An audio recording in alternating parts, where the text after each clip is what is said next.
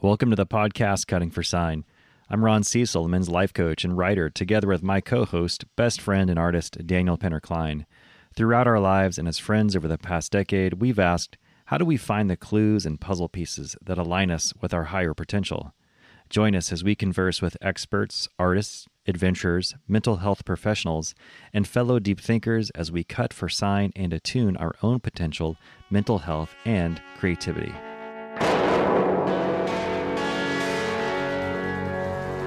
The bad white man call him the devil.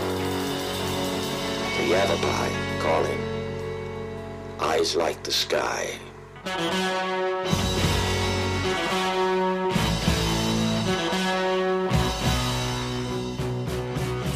Hey everybody, welcome to Cutting for Sign. Ron Cecil here. Ron Cecil, you want to switch names today? Yeah. Do you want to like just trade? Cecil. You're Dan. I'm Daniel. I'll be Katrine.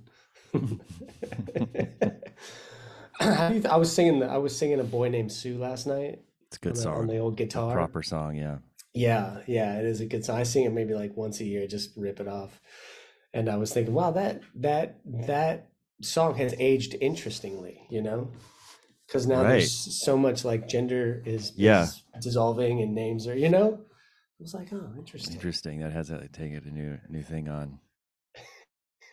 Do you play that song really at took your took open that one mic? and run with it, didn't you?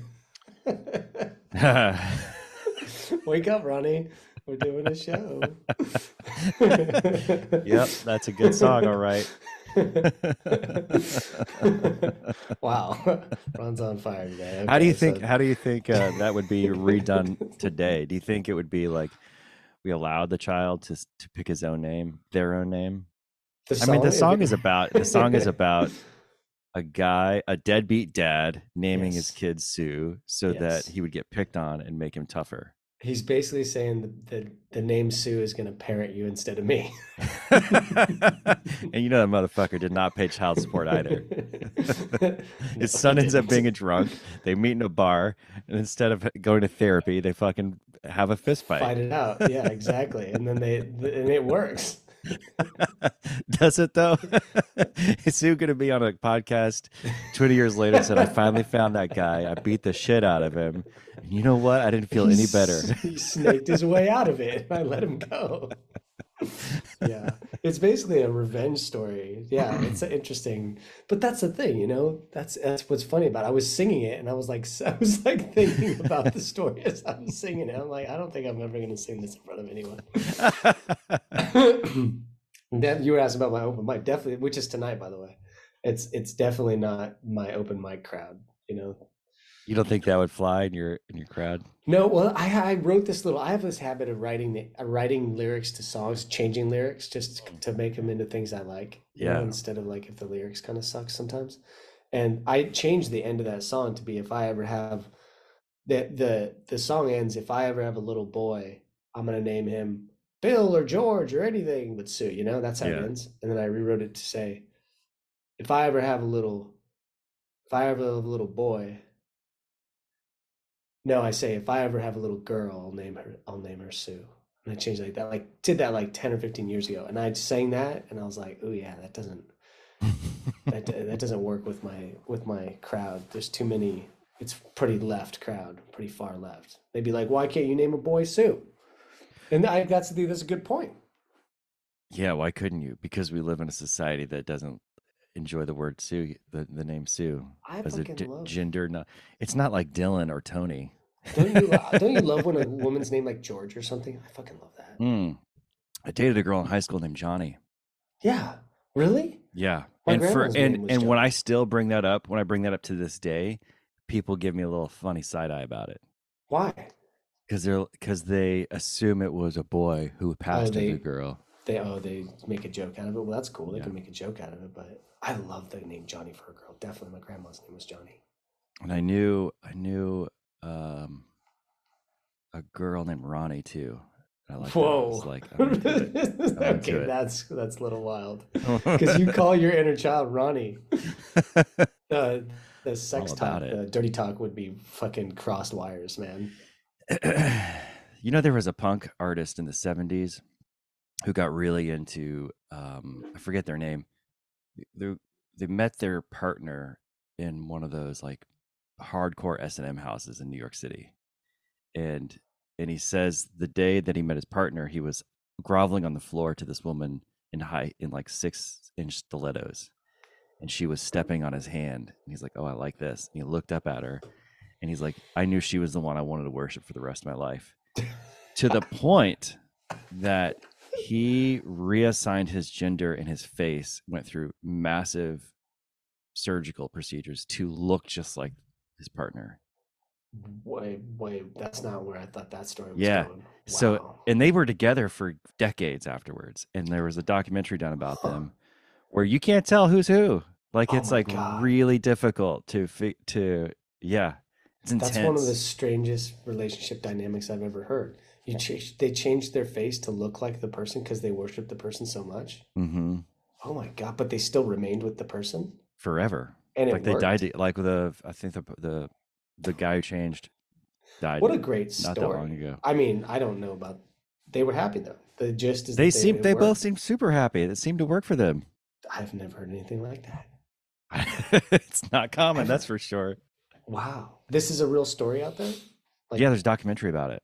Whoa, what's the documentary called? I'll have to look it up and bring it up in the field dressing. Wow, interesting. Okay. Well, what are you aiming at with Katrine? Good question. Katrine's been around in the internet world and is a life coach. She's a good life coach, watching her stuff. And she talks about relationships. And I'm always curious about relationships, and I'm curious about the jealousy that she talks about quite a bit that we experience. Jealousy is a good topic of convo. Yeah, let's hit that. It's an interesting one. I challenged you to make a joke when you normally wouldn't. Are you going to do that? Wait and see. Are you going to do it? Wait and see, motherfucker. If you had to bet, do you think you think you'll do it? Oh, I'll probably find 10 places. Are you kidding me? Man. I have to self-edit and all the time in every situation I'm in life to not make a joke out of everything. Yeah, don't do that in the podcast as much, okay? I'll try. What are you looking for? Okay. I like the idea of talking about jealousy too. Attachment style is a hot conversation these days, and I'm into it. Exploring some successes, exploring some change. I know you've grown, a little bit through that for sure. You and I both have distinctly different experiences in relationship these days because of our work around attachment. So yeah, jump into it with her on that, and yeah, let's do that. All right, let's let her in. Katrine Bent, you are a coach and host of the Grumpy Girlfriend podcast. You always thought that you would be an independent, confident, secure girlfriend, and that you wanted an independent, confident, secure boyfriend. But within relationship, you experienced jealousy, anxiousness, neediness, and that to some extent you weren't ready for an independent partner. The advice you received was work on self-love. So you asked yourself what that meant. You were relentless in your pursuit of answers to this question and remedies to the emotional issues you were suffering. You believed in logical, not vague or wooey, in change me, not my partner, and in your own ability to execute lasting change. You realized that you used to think that you were either born relaxed, happy, and easygoing, or that if you weren't, your parents didn't raise you right. But you discovered that being that kind of person is a skill, not a talent. It's something anyone can learn at any stage of life. On the Grumpy Girlfriend podcast and in your coaching, you make sense of why people think, feel, and act the way they do, even in good relationships. Katrine, you believe most people are intelligent, successful, and hardworking, but that sometimes these attributes work against us and delay our progress. You value personal accountability, getting specific around goals and requests, and in reprogramming how we relate to the uncomfortable thoughts and feelings we experience on a daily basis. All right, Katrine, welcome to Cutting for Sign. Thank you. So happy to be here. That was a perfect introduction. Oh, outstanding. I'm glad to hear it. Well, Ron, what do you think? That's pretty good. Pretty good introduction. Not about the intro. How are you doing? Ron and I were talking a little bit right before we do something called the draw, which is kind of where we take aim at what we want to, how this might be meaningful or what we value about what you do. And, attachment style is something we're both really interested in and have had success around in the last year. And so I know some of your content, you talk about that too. And yeah, we're very curious about that and your personal experience with that. And by success, he means noticing how fucking anxious we can get in relationship, noticing our own seething jealousy and anger. Seething. Whoa. Okay. All right. Yeah, what's funny is I've been married 13 almost 14 years, and there's still waves of like weird, unhealthy like jealousy and anxiousness that I figure, man, I'm like at least a high school graduate in relationship and marriage, first year of college. And it's funny how it can be really challenging sometimes still. Yeah. And I mean, we often think that time somehow is supposed to heal these things. Time does nothing. It just exists. Well said. So whether it's 2 years or 13 or 45, it really, that's not what makes the difference, at least. It just, yeah. So when it comes to attachment styles, I actually learned about it after going through my journey, after like starting this work. I wasn't that into it in the beginning, but what was so funny was that when I started learning about it, I could immediately place my clients and myself and my partner and my clients' partners right into the right categories. And it all made sense. I was like, oh, my target audience, my clients, me, it's all about an anxiously attached girlfriend with a securely attached partner across the board. Always secure. I'm surprised to hear that. I would have thought the like avoidant. No, the reason it's always secure and why it makes so much sense is because the secure partner doesn't add drama to the mix, which allows the anxiously attached grumpy girlfriend to start reflecting on herself. She can notice that her partner is not the problem because her partner is just chill, relaxed, supportive, loving, respectful, kind, no drama, no problems. And then she's like, well, shouldn't I just be happy then? And that's when you start noticing things in yourself. That's interesting because when I was going through your website and hearing the way you speak about what you do, it you could see that you could see that dynamic. So that's a dynamic that you've experienced also. Yeah. Wow. Definitely. That's awesome. I mean, what a great place to be. It's like at least the whole half of the problem isn't really a problem. Yeah. And it can also be very provoking and frustrating when you're in the middle of it and you're the only one who sees all the problems.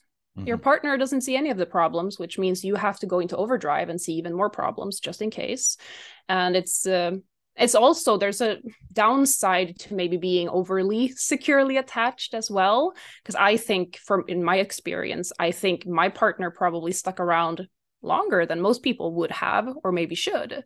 Like, I'm not sure he should have stuck around for as long as he did, considering how I behaved and how I treated him. So sometimes I read about that the secure partner, the downside can sometimes be that you're attached and you're fine and you don't really always put yourself and your own needs first. So can I ask how some of your behavior manifested itself? What type of more specific behavior?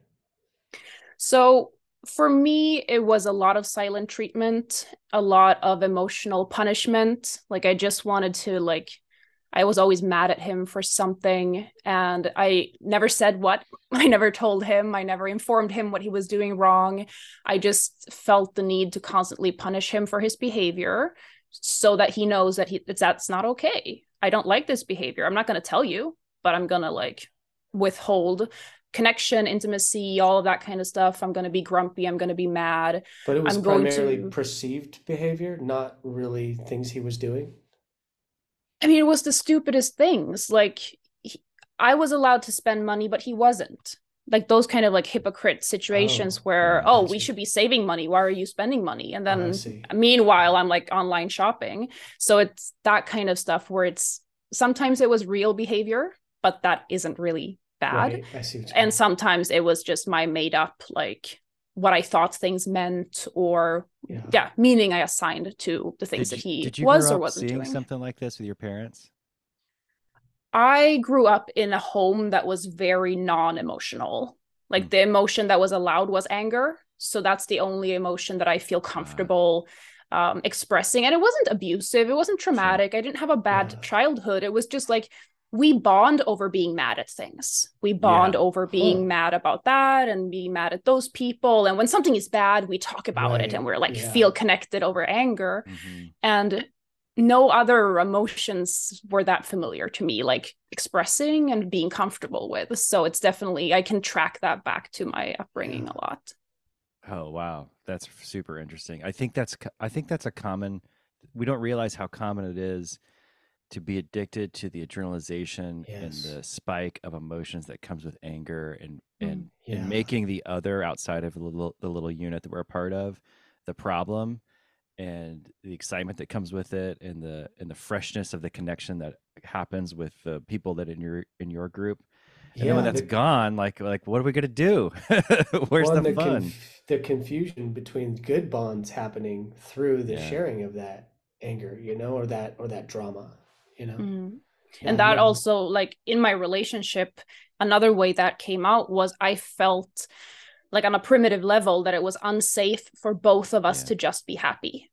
That was just my underlying belief. I hadn't put it into words. I didn't know that was what I was feeling, but I was like, if both of us are just happy, it feels like we're both standing on some kind of like a pedestal of happiness that can just fall over any time. And that's not safe. So I'll stay down here, have fun up there. I'll be down here being grumpy. That's the safest. That idea of where we are resting states emotionally and as a response of situations in the outer world, I found that really fascinating and an interesting part of the sort of human consciousness becoming more aware of what we're doing.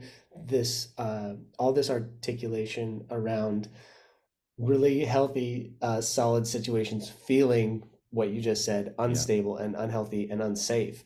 And then how we close that, how we start to switch around our wiring, it's a great little part of humanity right now. And I mean, it's one of my favorite things to speak to my clients about and coach on. It's this, like the idea of having an upper limit problem and this kind of cognitive dissonance happening. And it's so funny how we have a belief of like, this is the appropriate amount of happiness I'm supposed to feel in a relationship. This is how like the appropriate level of good it's allowed to be. And we hold on to that. And then when reality exceeds that, instead of being like, oh, I guess I was wrong, we're like, no, like I must be missing something here. And then we start creating problems to make reality fit our belief instead of the other way around. And that's just how the brain works. Do you actively work on that still? And do you feel like you reach and surpass upper limits still? I definitely am still working on, I've come a long way. So it's not something that when I don't work on it, I'm not suffering from it, but I am constantly reminding myself that it gets to be easy. It gets to be fun. It gets to be nice. It doesn't have to be harder than this. And it's like, it's allowed to just be good. And that I have to remind myself of all the time, because my brain, just like all other brains, is a problem seeker. It's like, where's the next problem we can tackle?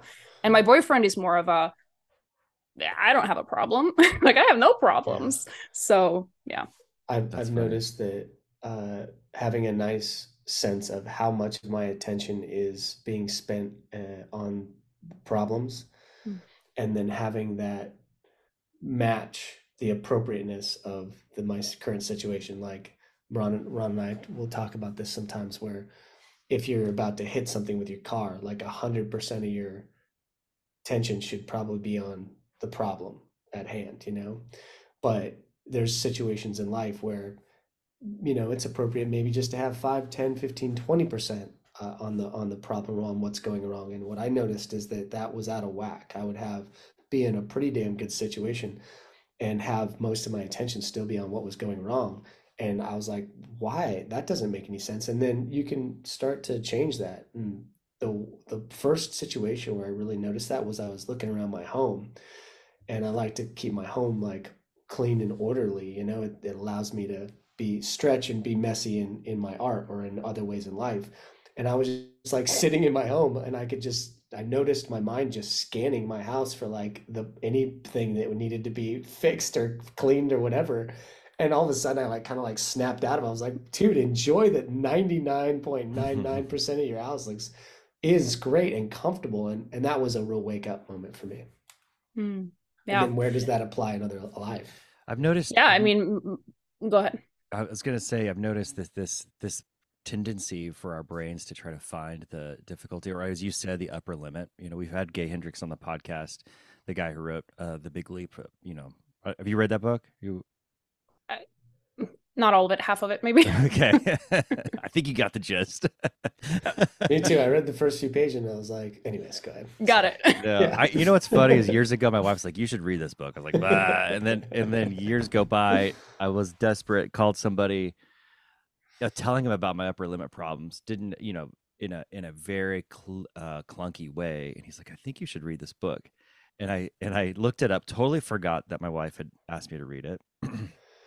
I texted her. I'm like, hey, I'm going to read this book. Someone so and so recommended it. She's like, yeah, I recommended it to you like 2 years ago.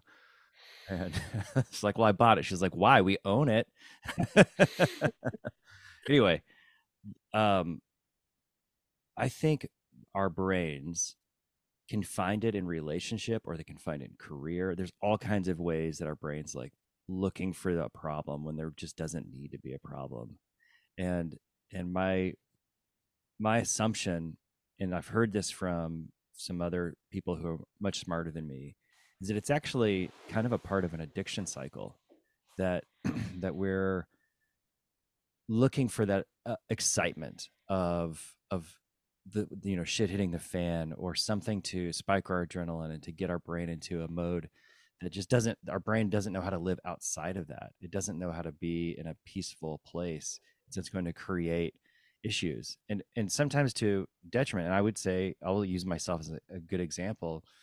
Anytime that I've gotten into a really kind of good career track, like when my career is going well, when I'm starting to earn really well and things like are good, that's when my brain in the past is like, let's fuck this up. Let's figure out how to stick a stick in the front spokes of my bicycle as I'm going as fast as I possibly can. It hasn't happened to me in relationships too much that I can pinpoint, but with my career, I definitely can, for sure.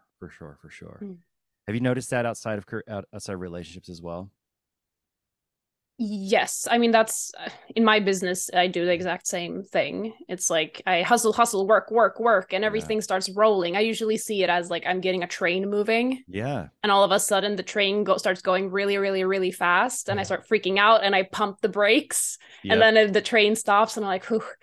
And then I'm like, oh, nothing is working in my business. And then I start working again and get the train going again. So it's the same kind of thing where it's like, it's uncomfortable to be in the same place too long. Yeah. I would say the way it differs from what my clients experience in relationships is it's not really made up or perceived threat, because the risk of heartbreak is constant when you are in a relationship with someone. And that is what they fear the most, like the being left, being cheated on, being lied to, being deceived, all of those kinds of things.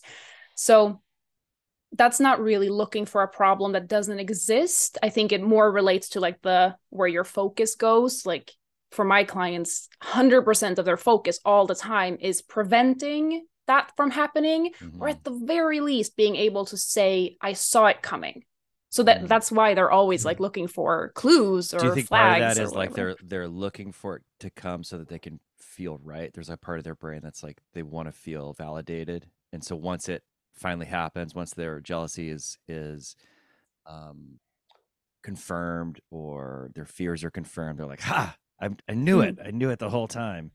Yeah, they want to be able to say, I knew it. That is its own satisfaction. The brain wants to be right. So if it can find and like twist any kind of evidence into like supporting what we believe, it's like, yes, I win. On top of that, a big part of the suffering that comes with a breakup and like being cheated on, for example, is the self-judgment and the blame, the shame, the guilt. So if they saw it coming, they weren't fooled. They don't have to be as hard on themselves. It can be a little bit like, well, I knew it all along. So I would, at least he didn't fool me.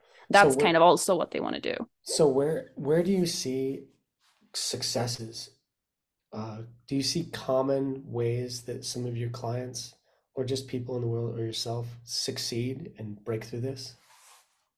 Yeah, I mean, especially when it comes to this, one of the tools that I teach my clients is choosing pain over preparing for it. Could you say that again? Choosing what pain? I like that. Surprise pain. Huh. And that is not what we are wired to do. We're not wired to go out into the world from our little cave and be like, surprise me. Come and like surprise me with uncomfortable emotions and heartbreak. But teaching my clients to choose that on purpose. And are you asking them to trust themselves that they'll be okay? Is that the idea there? Not blindly. I help show them that they can handle it. I teach them to be okay. I teach them, well, it's a process of understanding what it is that we're so scared of at the end of that tunnel. What's there? What are we going to meet? And that's always an emotion. The worst that can happen is always an emotion. So if we can understand that and start seeing that, okay, well, so far you've survived all of the bad emotions in your life. You've managed it so far. Now that could be like, we can talk our way out of that and be like, oh, that was luck or a fluke or whatever. But then I start showing them how to process their uncomfortable emotions here and now. So whenever they're triggered, whenever their partner's on their phone, when they see something on Instagram, all of these uncomfortable emotions that they feel, they learn to start handling them without fear. They can start becoming friends with those emotions and just realize that, hey, my body is built to be able to handle this. I don't have to fear it anymore. And the less the brain fears that emotion and the more the brain trusts you that you can handle it, the less we have to obsess over it. We can just like choose to surprise. So I know Ron and I are not totally unfamiliar with the value of existing with challenging emotions. But how do you work someone through and build them up to experience those emotions and be okay? Usually, it depends. My clients are different. Some of them really are open to going through that together, where I actually walk them through the process, where it's like, okay, tell me about a situation. Tell me about the worst case scenario. Tell me about you getting cheated on, you not finding out, everybody else knows, then you find out about it. You have to like move out and all these horrible things are happening. And then they just get to describe the physical sensations, the experience of that emotion. They get to name that emotion. Is it shame? Is it guilt? Is it rejection? Is it humiliation? Whatever that is that they fear. And because any emotion is just vibrations in our bodies, it's sensations that they can describe to me. How is it feeling inside of your body when you are feeling this? And when we, instead of resisting or avoiding or trying to like, I don't know, argue with the emotion, when we just open up to it, it doesn't last that long. And usually what my clients describe, no matter what the emotion is, it's not very different from like working out. Like it feels kind of the same. Heart racing, sweating, like pressure in the chest, headache, like tightness in the throat, all of that kind of stuff. I think there's a lot of value to that kind of thing of describing and preparing for worst case scenario. I know in my relationship, having to visit what the worst could be, and then really going like, well, what does that mean? What's the worst thing mean, right? And am I going to be okay? With that? Yeah, making peace with it. Someone. I was going through a rough time with my wife in 2019. Really rough, probably the hardest time we've gone through, and I had to ask myself all the hardest questions. What does this mean? Does this mean our relationship is at the end? Does this mean we're done? Does this mean she's fallen out of love with me? Does this mean I've fallen out of love with her? And that was such a helpful set of questions. And someone made me do it. I mean, that's the truth, is like I was sitting down with a guy who really asked me, he's like, just what, are you prepared to get a divorce? That was really the ultimate thing. And does this mean you need to get a divorce? And as I really questioned that, the thing that rose to the surface was, no matter what, I'm going to be okay. I have to be okay. And number one, I want to, you Daniel talked about in your intro, the solution being proposed to you of loving yourself, and then asking, well, what does that mean? And I had to make a connection with that in my brain, because it's something I logically knew, but hadn't really practiced in a way where I could look at myself in the mirror and go, I love you, dude. I love what I see. I love this experience of being in this body. That was the very early days of really, really kind of wrestling with that. And then the second thing is I have kids, and I have a, you know, a son and a daughter who, no matter what, whether my wife gets hit by a bus or decides to leave me, or who knows what happens, like, they need me no matter what. And those were sources of strength for me, big time. But it really required me to actually play the tape forward, role play it all the way out, decide that I had to go down every avenue of what this could be like, and make peace with that, instead of bracing for it, like, oh, it can't happen, I don't want it to happen, and avoiding it and just not talking about it. But it also seemed like, Ron, it seemed like part of that experience of things getting dramatically better was also, to some extent, you letting go of the relationship. I think exactly. I think that's maybe a clearer way. What I was trying to explain is that I had to take the relationship off a pedestal. Yeah. Katrin, one of the my problems is that I had made being married into its own goal in and of itself, an unrealistic expectation of my success. If I'm married, then I'm successful. If I'm married, I'm safe. And that came from my religious upbringing. That came from my parents being married and divorced more times than you could possibly think is realistic. And in thinking that the way that I'm going to not be like my family, that I'm going to heal the cycle or stop the cycle, is to stay married. And I got married really young. I got married when I was 21 and divorced by the time I was 25. And so I had this tick mark of failures in my life already. Like, oh shit, I've already been a huge, massive failure. And this is just proving to me, almost like I would say some of your clients deal with in their relationships. I had a fear of like, oh my God, I'm only going to continue to repeat this cycle from my parents.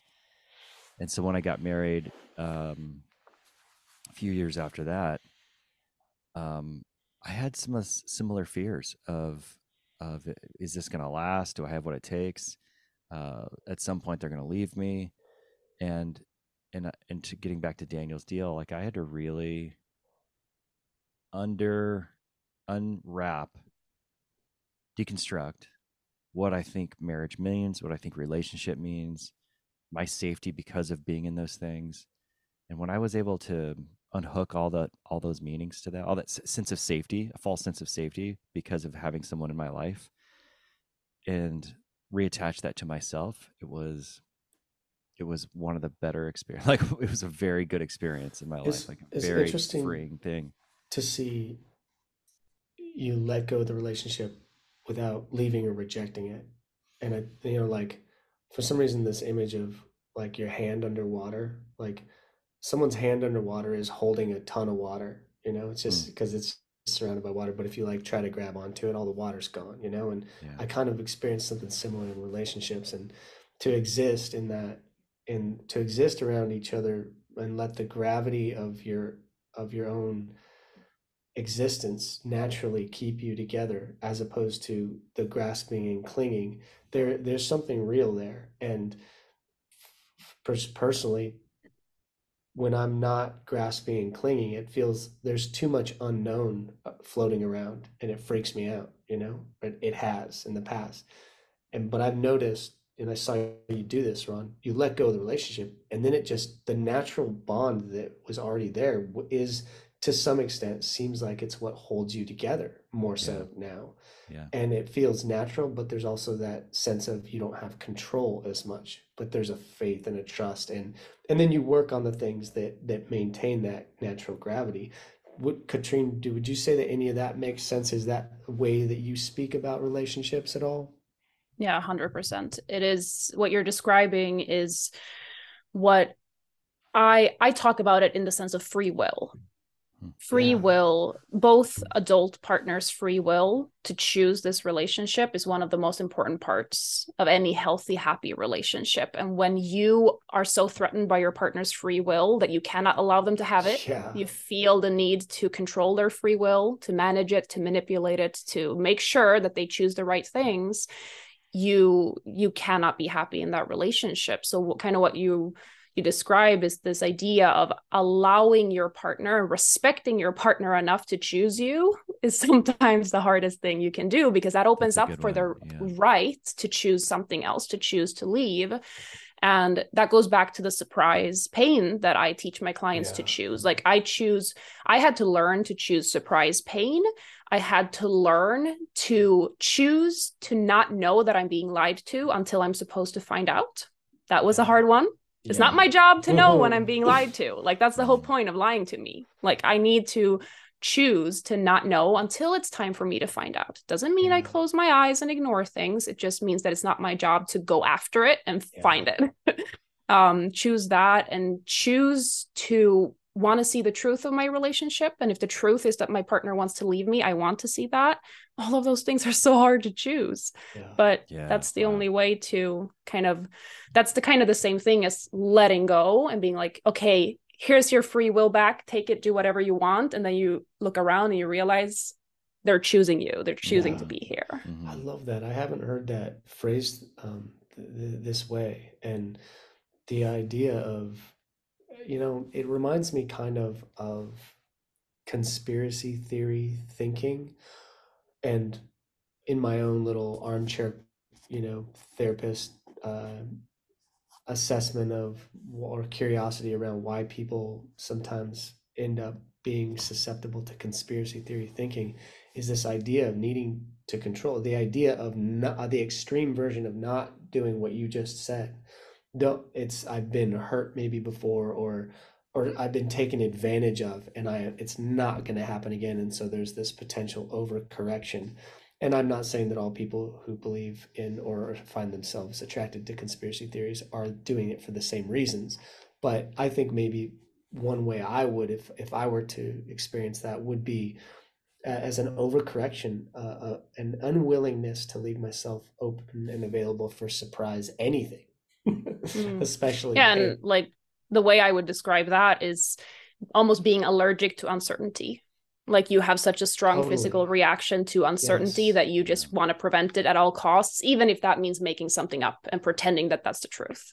Well, I think that is exactly what the upper limiting problem, it's part of that upper limiting situation, is the fear of the unknown. It's that problem on its own, that situation, the fear of unknown, noticing when we are consciously and to other extents preconsciously and subconsciously afraid, and how much that may or may not have to do with the unknown. I confront it in my art all the time. The more I confront the unknown, the more my subconscious has an ability to live in the world and play its part, and the world gets to respond to other aspects of me. And I found myself learning that lesson over and over, is the more I can confront the unknown, knowing I'm prepared, the more my life is surprising and delightful, Yeah, and it often exceeds, we don't spend any time imagining the best case scenarios, yet they happen a lot of the time. Very rarely does the worst case scenario actually come true. Yeah, absolutely. That's a good call. And trusting that, and then building some that habit and that trust, and then you get excited. You can flip it, right? Then it gets exciting. I mean, that's what I do in my relationship all the time. I don't remember, there's a Pixar movie, I think it's the one with the core memories. Inside Out. Yeah, exactly. I only saw it once, but that idea of the core had that one holstered, baby. I don't know much about, since I only saw it once, I don't really remember, but that idea of forming core memories, when our brains do that by themselves, it turns into a shit show. It's trauma.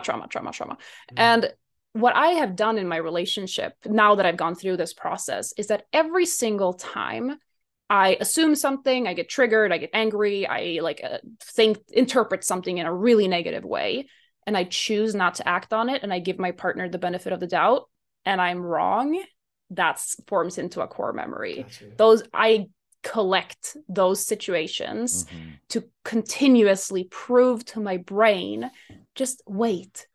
I know you want to snap. I know you want to react. I know you want to punish. I know you want to send that nasty text. Just pause and wait and wait and wait and wait. And then it turns out that it wasn't what I thought it was. And I collect those, and I love when that happens. So when you start loving being proven wrong in this situation, you speed up that process a lot. Gosh, I like that. You're speaking. I got a question for both of you guys in this. How much of this, of the realizations of what's going on in ourself about our suspicions in relationships, or the ways we want to jump to conclusions, or any of those things, how much of it, and this is, do you actually spell out really plainly to your partners so that they know your handicap in the situation? They know why your brain is going that way, and they know that you're aware of it being, sideways, and that you're working on it. Yeah. Go ahead, Katrina. You have something to say about that one? Yeah, I mean, I'm going to answer it completely just for me personally. Yeah. My clients are all across the board, from everything to nothing. I'm on the nothing side of the spectrum. I do not talk about this stuff with my partner at all. I actually just recorded a podcast interview with him for episode 100 of my podcast the other week. Congratulations. And yeah, that was really, when I started my podcast, I was like, I'm going to do 100 episodes. And then I did. And he was my 100th episode guest. And the reason I hadn't had him on earlier was because I know his answers to everything. I didn't know you were grumpy. I did not suffer from it. I did not have any problems with it. I don't remember anything. Like, he is completely oblivious to everything. So he doesn't really have anything to say. But yeah, I just didn't. I don't share it because I am so self-aware that I'm making shit up all the time. Like, there's no purpose in sharing with him, hey, I think you're cheating on me right now. Yeah. Well, why should I tell him that? I don't mean that exactly. Yeah. I don't mean that exactly. But other situations as well. I just make it, I feel so, when I found this solution that meant that I could solve it without his participation, it was the best day of my life. Because I was like, thank God. I don't have to communicate about everything in order to make change. I remember telling my wife once, I think she wouldn't mind me saying this because I've heard her share it on a podcast, and I've heard her talk about it in other places. I thought you were going to get yourself in trouble. Boring. Where this would probably have been about 4 years ago, where she erred on the side of sharing everything going through her head with me, to the point I was like, I don't need to hear this stuff. I don't need to hear any of it. And I said to her, whatever's going through your head can probably stay there mostly. You don't need to bring it up.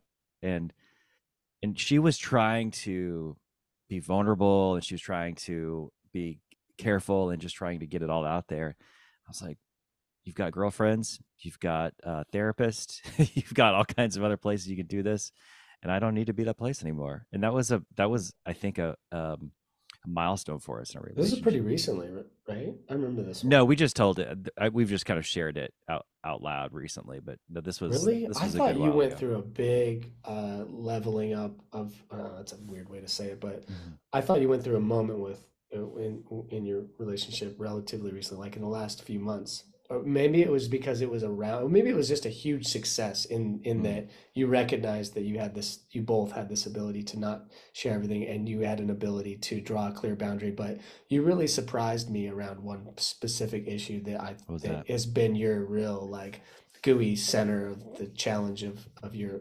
relationship, and you drew this clear boundary, and I was like, damn, Ron, fucking good job, because I didn't even know you had that ability around this. This would be like the hardest place for you to do it. And you did it calmly, respectfully. She heard you. And it was like a problem didn't happen. That what's going to happen instead of a problem? Oh, we're going to enjoy life. Or, we need to do what happens when you don't have a problem. It was awesome.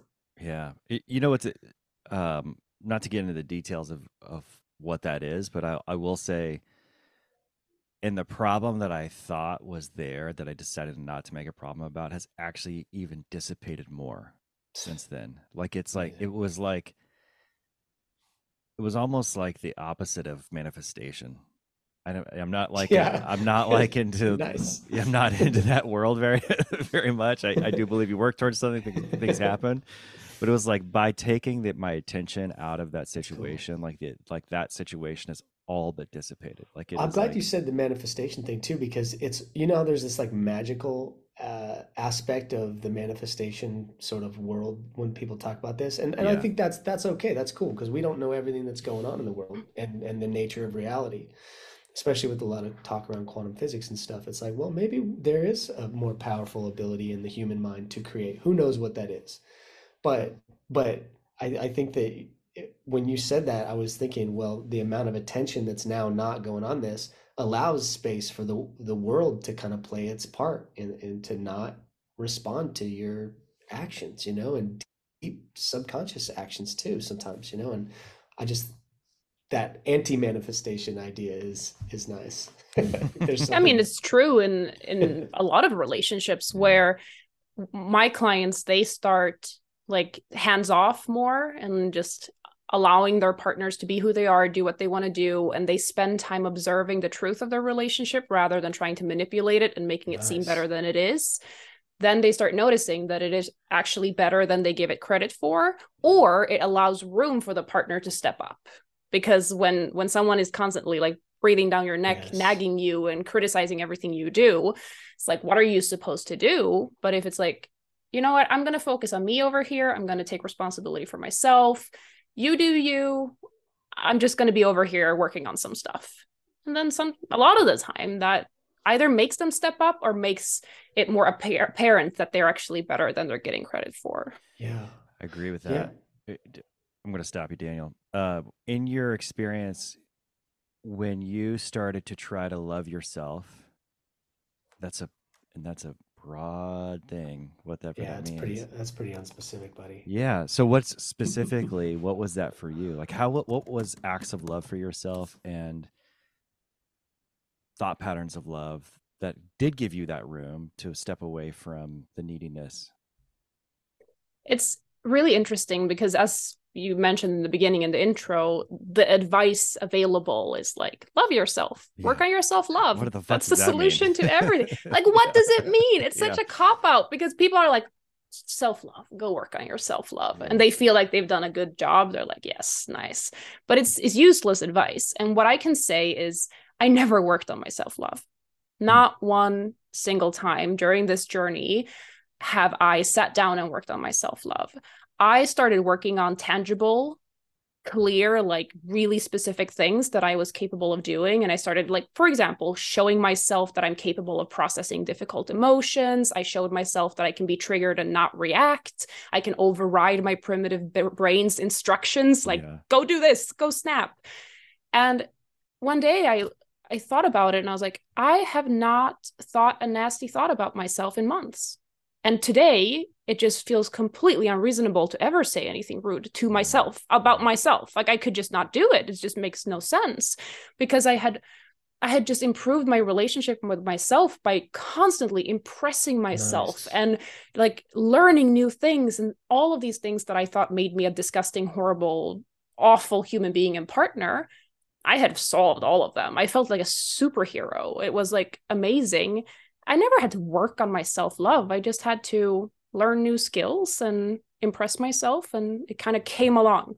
Well, I appreciated that about your thing, that again, the things that I draw on when I put together those intros. And one thing that you expressed in that was a frustration with the response of, go love yourself. And I'm assuming you're familiar with, I believe his name is Marshall Rosenthal, it might be Rosenberg, but the guy who coined and created the nonviolent communication situation.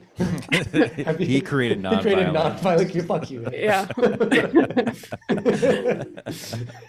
Thank you. That was a good edit. But are you familiar with that term at least? Yes, I'm familiar with the term, and I spend a lot of my time telling my clients that's not what they need to be focusing on. So I'm not very like nonviolent communication. Communication in general. It's not their problem. Interesting. That's cool. I'm glad you brought communication up because Daniel needed to answer the question earlier. Hold on. I'm onto something else though. Okay. Hold on. So one thing that his work is actually really cool in my opinion. And one thing that he says is exactly what you said. He's like, that's not a specific request. And so I can't do anything with it. One partner says to another partner, oh, love me more. You know, I want to feel better. You know, I want to feel this or that. And then the person, Marshall goes, it's not a specific request. They can't do anything with that. They're going to be guessing. What does love mean to you? And then people would start to think and like answer that question specifically. And they go, well, you know, for me, it means when we're hanging out together, every once in a while, I'll touch my hand, you know, like, I don't know how often, you know, like get specific. I don't know, like maybe every half hour or so. And now the person has some ground to work on. And so, you know, in my observation, like you did do self-love, you know, but you did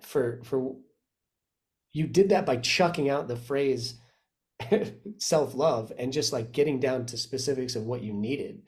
And I value that a lot. I value that a lot. Get specific with what you want and what you need, and then do that. And let's unpack these terms like love, you know, and Ron says that a lot. Like I always challenge Ron to get specific with stuff like that, because what does that mean? What does love mean to you? We had a whole episode on this with Scott Stabile. Remember that? And then we started the conversation with, what does love mean to you? And we got specific with it. It was really, I think that's a valuable discussion. Yeah. So back to you, Daniel, on do you discuss this stuff with your partner? Oh, nice. Thank you for asking. Yeah. I landed in the same place Katrine does. The last relationship that I, you know, when we were like figuring out how we were going to be, I just decided based on experience that I didn't need to share this stuff. This had nothing to do with her. It takes our time and our energy, and it puts us in long conversations that spin out. It puts their mind in a place where they're now trying to behave in a way to help me potentially. It fucking simplify it. And I just took it all on myself. And because I had chosen better around a person, there wasn't so many problems that it constantly put us into a place where we needed to talk anyway. And so there just ended up being no problems. And it was the first time I'd ever experienced that. It was incredible. Yeah. Yeah, that's exactly how I view it too. Because I do have clients who are more on the like oversharing end of the spectrum. But what happens then, I never label that as a problem. If that's how you want to do it, we'll work around it. We'll figure it out. It's fine. But then a big part of your interaction with your partner becomes discussing and connecting and bonding over problems. So when you start changing, what are you going to replace that with? What is going to be like, are you just going to keep like discussing problems forever? Because the people like me who don't discuss this stuff, when we solve the internal stuff, everything is fine. Like everything is normal. Everything is fine. You can just go enjoy, compared to if like a big part of it is discussing, talking, then you there's going to be a bigger change in the relationship when you solve these things. How much of the relationship, a partner of mine, a couple partners ago, that she goes, I don't want my relationship to be talking about a relationship, you know. I don't want that to be the relationship. And that really hit me. And then we did that, you know, more than we talked about the relationship. You know, you have those like 2-hour conversations, and then what happens like is then you get tired and dehydrated and hungry, and then it makes you more susceptible, and then you're what a turn on. Right. Yeah. And then you're like supposed to go fucking have a great night, and like no. And now after 5 minutes of talking about a relationship, I start to have this like little spider sense. It's like, get out.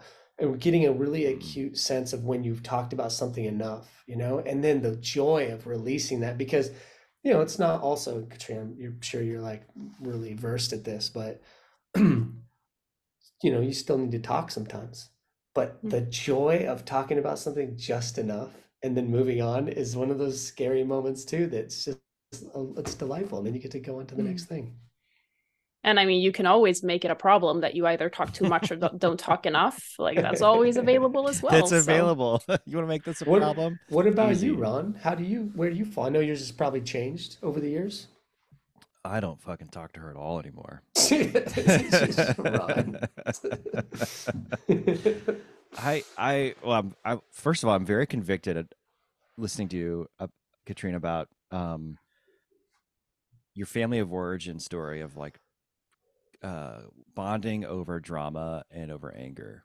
And I thinking about my conversation with my children and my wife of like the state of the city that we live in.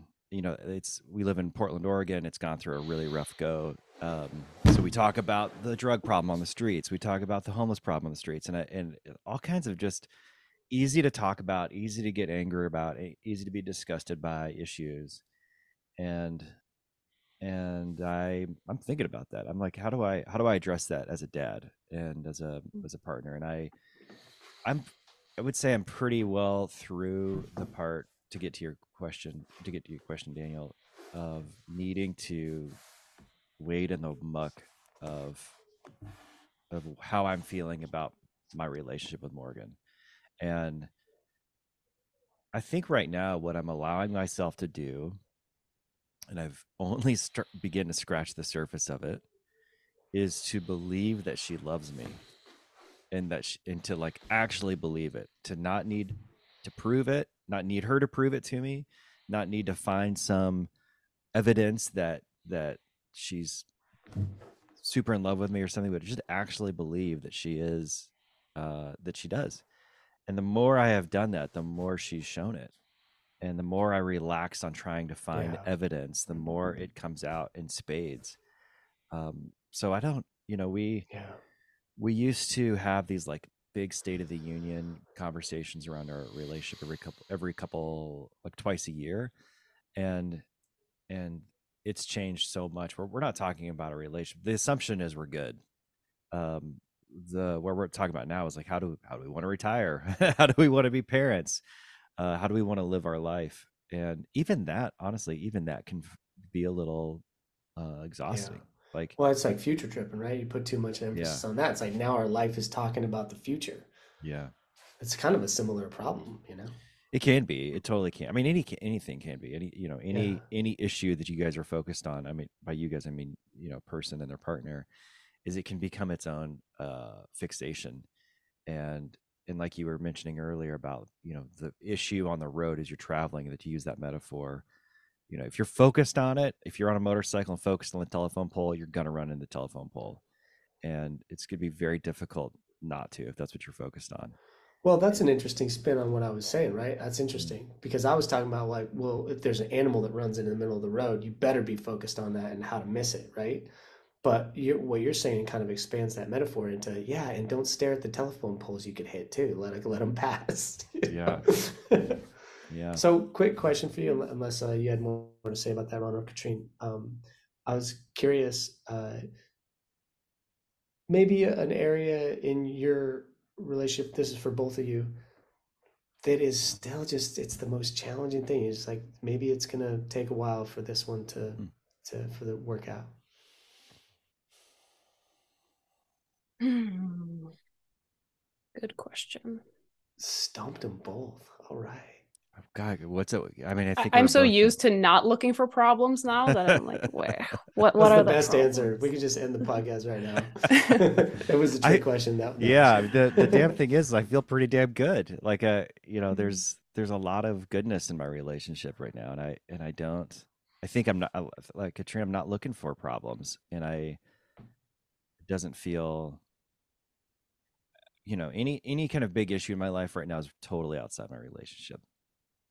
Thankfully. I mean, there has to be a little bit of darkness, so I can contribute with that. All right. But I think for me, what I have noticed, this is actually true. I'm not just making this up for content. It is actually true that my boyfriend and I, we are kind of living our life and our relationship outside of the norm in many ways. We are not having children and we are not getting married.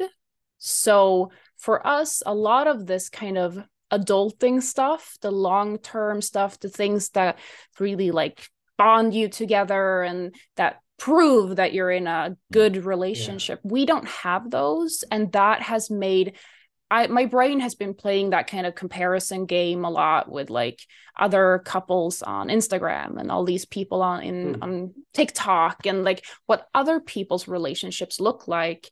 And I always come back to, but that is not what I want. Mm-hmm. But my brain is like, but you should want it. So therefore your relationship is wrong.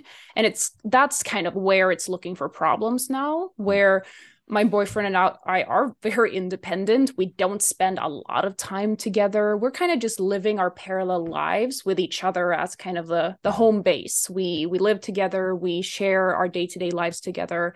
But we are very independent. We love our alone time. We don't do hobbies together. We don't even travel together. I like traveling. He doesn't.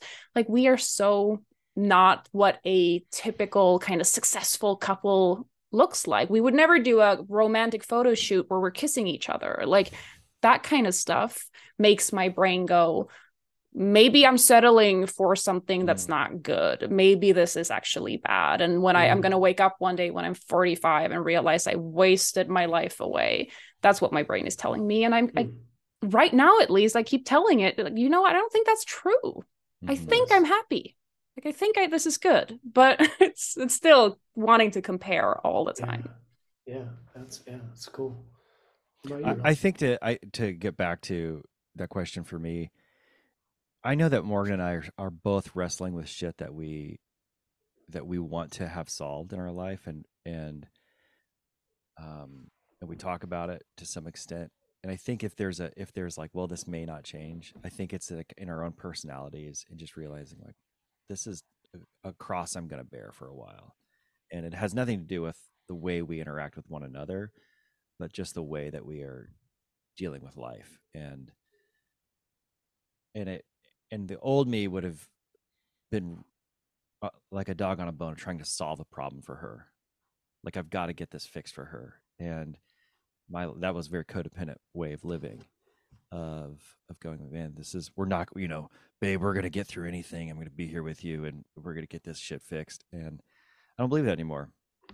This might be stuff she deals with the rest of her life. It might be stuff I deal with the rest of my life, and to love and accept myself as is. And when I mean love, I just mean like not judging myself anymore around that. Well, it also sounds like you, and correct me if I'm wrong here, Ron, but you could add to that little list that, and this might take us apart at some point in time. Yeah, maybe. Yeah, I don't feel that danger. How do you deal with that? Yeah. I think for me, it's like I know today I choose her.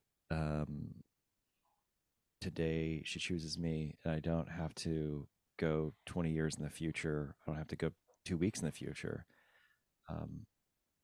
And I also have to just allow, like, the universe is chaotic, and one of us might get hit by a bus, or a bear might charge through my door and eat me, and that's part of the roll of the dice of life. And yet I still have to be okay no matter what the outcome is. And I think, to validate what you're talking about with what you want, Katrina, like, that question is the best question I think anyone can ask themselves. Like, what do you really want? What do you want in your life, and how do you want to live? And the more we can be really clear on that and take steps towards it on a daily basis, and then not have this codependent hook in our partner where, like, I need my partner to do X, Y, and Z also for me to be happy. Which I don't, like, my wife and I also don't do hobbies very much together either. I have my box of things that I love to do. She has her box of things. We like to travel together, but we also like to travel apart. She's gone right now. And that has been a breath of fresh air. We've also, even though we have kids, we're like, we get not having kids. Like, we could roll the tape backwards. We love them, but holy shit, it'd be a lot easier without kids. It's going to be pretty interesting as your friend. I was thinking about this yesterday for some reason. I was like, oh, I wonder what Ron's life's going to be like after his kids leave, because you're going to have one go pretty soon. Yeah. And then, I don't know, it's going to be a while before Emma, but like, yeah, that's going to be, I wonder what's going to happen. Yeah. I wouldn't say I'm like super excited, but I'm excited. I kind of want to see it just go off the rails, like just your life falls apart. You end up kind of get out of my system. So, Katrina, I got a question. It's kind of off this topic a little bit. It's funny. At the beginning of this, before we like started recording, it was like, we're not gonna like pepper you with questions. It's gonna be much fun. And then we're like peppering you with questions. But relationships are like one of the most. I kind of like start to say like I had this partner one time. She said, the world of sexuality is where life is won and lost. And I was like, and she was like very into sexuality. It was her career was learning about and speaking about and embodying, fully expressed sexuality. And so questions or statements like that were kind of germane to, how she would speak about it. But also, I really appreciated hearing that, because I think that is true to some extent on my inner world. The world of sexuality is like huge. With that, so I say that because relationships, sexuality is a huge part of that. And so Ron and I we can talk about it all day long. Like we were talking about what we were curious about this conversation. It was like, man, I'm sure we could speak with Katrine for hours and hours. It's just the topic of relationships is where a lot of our inner emotional world is, for lack of a better phrase, won and lost. There's just so much at stake there. Safety, our joy, the experiences, the emotions that I've experienced in life that have been the highest and lowest have certainly been around relationship, With that said, we also, like on this podcast, we like to talk about things that aren't really the conversation that maybe you have had, a million times, and that is expressing your content, which also already exists. So I was really curious. I don't know a lot about you, but these oceans of time, this time that you don't spend engaged with your partner and that you aren't engaging with your clients, maybe if there was an introverted part of yourself, how do you spend that time? Like, what does your inner world look like? And yeah.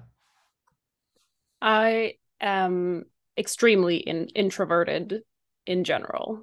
When I run my business, I flip on my extroverted side.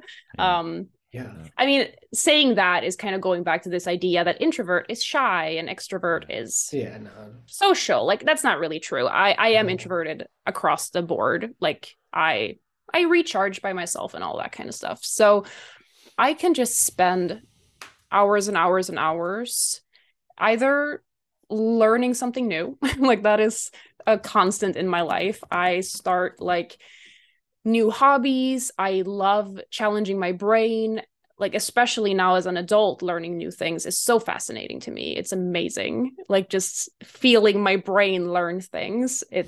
That's become my new hobby. And also I can just sit on the couch listening to podcasts recapping Sister Wives and playing Candy Crush for hours and hours and hours. Like, I just love doing nothing. I don't have a restless bone in my body. I can do nothing. I go to bed early. I wake up early. I love doing nothing. And I love spending time on my interests and hobbies. And usually they are all like connected to each other. I started playing paddle. I don't know if you guys know what paddle is. What is it?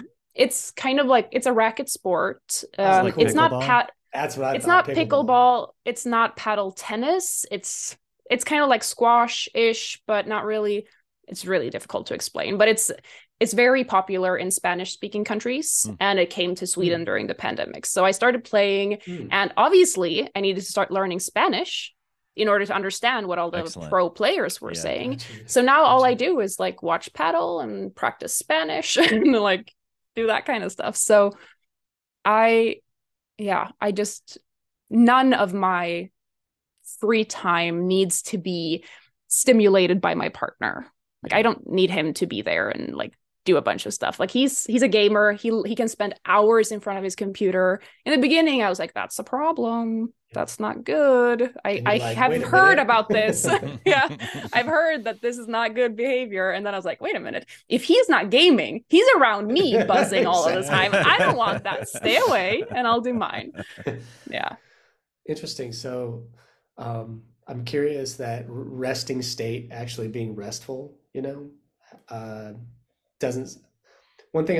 thing I liked, taking so much of this back to the content that you have that I created for that intro is I loved what you said about, you thought that being a relaxed person you were either born that way naturally, or and if you weren't, that your parents did something wrong, and that you can create that at any time in your life. That sounds like a rewiring and a calming of your nervous system. Did you have to go through that?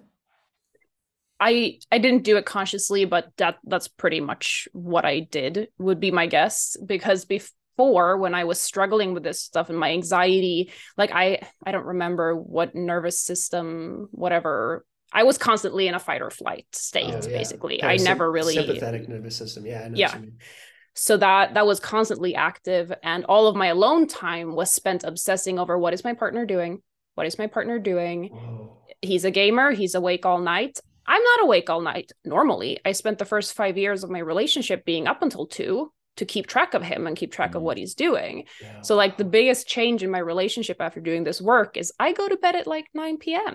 and I fall asleep, and I'm not obsessing over what he is doing. So I really, when I was able to calm my nervous system and I was able to relax and not obsess about what he's doing all the time, I got my life back. I got my time back. I got my rest back. I got everything back. And this is the same partner. Yeah. Wow.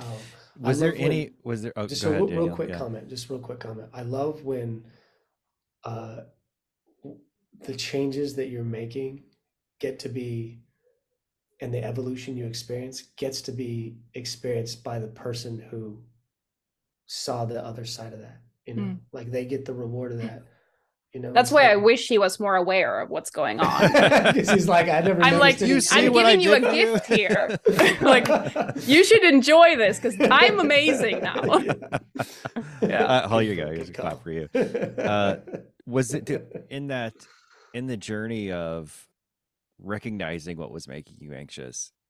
Was there any practical things in your life? Were you drinking too much caffeine? Were you doing anything like that? You weren't taking care of the basics of your nervous system that were contributing to that thing as well? Like, were you exercising regularly? Like, obviously you weren't getting enough sleep. So was there any like nuts and bolts stuff? I had not thought about that. I wasn't living an unhealthy life definition of healthy, I don't know, but I was exercising. I was running a lot. I was drinking like 2 cups of coffee a day. That was it. It felt like it was my anxiety that was causing my health issues rather than the other way around. Yeah. And that's what I realized when the only thing that I got out of going to therapy for all of this was the therapist explained to me how meditation works, and she made it more concrete and less like wooey and like, oh, meditate, whatever. And that transformed my sleep for me completely. I started sleep meditating before bed. And I started believing that, well, whether I believe in it or not, the time spent doing it calms my nervous system and gives it a break, at least a few, like 10 minutes a day. And that can be enough to get the ball rolling. So that was, my anxiety, I think it was that had the biggest effect on my health rather than the other way around. Yeah. I know working with men, I work with men sometimes in this attachment stuff with relationships, but often just around the upper limit of their life. And what I found with at least the population segment of guys I work with is it was actually pretty common for men to have a number of really practical health issues in their life, especially around drugs and alcohol, to be honest, or too much caffeine, or just not eating correctly. These really practical things in their life that just seemed normal. Maybe it's an American thing. I don't know what it is, but where they would have a blowout in their relationship, or a problem at work, or some kind of like big fucking like disaster that we could begin to back out day by day, hour by hour, and go, well, where does this start? And someone's like, well, I popped a couple of prescribed stimulants that a buddy of mine gave me. Oh, interesting. Then what happened? And then they start to talk about how their brain went on a bender, and it started to like, go out. And like, okay, so maybe we don't take Ritalin anymore. That's not prescribed to you. Oh, and then a few months go by, and then they, begin to explain like, well, I went on another kind of bender. And I know I have a sober background. So it's probably just the folks I work with because of my own story. But I find that a lot of us will do things unconsciously, having no idea that there's a real connection between the food we eat, the lack of sleep, the stuff we put in our body, and then the inner world, our interpretation of our inner world going bad or going well, and not making that. It takes like just someone going, "Hey man, have you noticed you're doing drugs or drinking too much or whatever it might be, and that's fucking your life up even 72, 96 hours later." You noticed that, Daniel? Just noticing the effects of like neglecting some of my needs, or yeah. That's an interesting question, because I think the temptation is to be like, of course it all matters, but humans are also stupidly resilient. And yeah, well said. And just to play a little bit of a contrarian, I guess, I don't know, man, because I've spent so much time neglecting some of my needs that you get good at living life despite some of those needs being met, or despite some like habits that aren't very helpful. A short answer is yeah, for sure, you're right. Like I've noticed, I just kind of start to think of it as like, if I'm thirsty, like right before this podcast, we had a little moment where I was like, man, I like muttered to myself, I need some water. And then Ron's like, go get some water, but it was going to cause us to be a little bit late. And I was like, I take a left turn when you usually go, barreling straight. And, yeah. So like I put my shoes on and just like, I hate transitions like that. I don't like it. I want to like keep doing the thing I'm doing until it's burnt to the ground and there's nothing but ashes. That's like part of my inner world is that there's an aspect of myself that is just like fiendishly wringing everything out of the cloth of life, at all points in time. And that's a great superpower. And it also turns into its opposite when that's keeping you from taking care of yourself, or being responsible to others, when my life's connected to other people. So it's really interesting. Like more thoughts are coming up when you're talking about this, that on a less dramatic level, I guess, when it's not really about health issues like drugs or alcohol or bad health, but when I'm hungry, I need to shift my protocol for how I manage my mind. I know that I am way more sensitive and way more likely to be a grumpy girlfriend and be an asshole when I'm hungry. And something that you guys probably don't deal with it in your own lives, but menstrual cycles. Like I'm dealing with my clients who have these ups and downs and like hormonal impacts on their mental state and their physical state every single month. And it's interesting how now when I look back, I'm like, no, there wasn't any health issues affecting me. But what I forgot to say was I wanted there to be. Like I desperately was looking for the explanation as to why the hell am I acting this way? I went to doctors. I checked my thyroid. I've heard that a thyroid problem can make you crazy. I was like, come on, be the thyroid. And I like went on and off different kinds of birth control. I was like, oh, it must be my IUD. And then I took it out and I was like, oh, it must be these hormones. I stopped with them. Nothing worked. Like literally nothing worked. There was nothing wrong with me. And I was so disappointed because I wanted there to be something wrong with me that could explain why I'm acting this way. Now, of course, I'm glad that I'm not sick, like that I don't have a chronic disease that I have other problems, but not something that makes me grumpy. So that's a good thing. But with my clients, for sure, I had a client just like 3-4 weeks ago. She came to me with this problem of how she had ruined date night. She had ruined date night. She had been so grumpy. She had snapped. And it was just, oh, can we solve the problem of why I ruined date night? Can we change how I acted in the car? And I was like, okay, well, we started talking about it. And then we're like, okay, what happened before? Oh, you were Christmas shopping 2 days before Christmas in a big mall. Okay. You were kind of anxious. Okay, what happened before? Oh, you were cleaning up after a party night and you realized you had had too much alcohol. Okay, what happened the night before? Okay, you were drinking a lot of alcohol. Okay, what happened before that? Oh, you were anxious about planning this event for your friends. And it was like, of course you had that was your last line of defense. Like you had nothing left when you were going on date night and your partner was like being kind of weird with you because you were probably acting really weird and that just spiraled. So that sometimes we can't really see the forest for all the trees. It's like what's actually the problem here?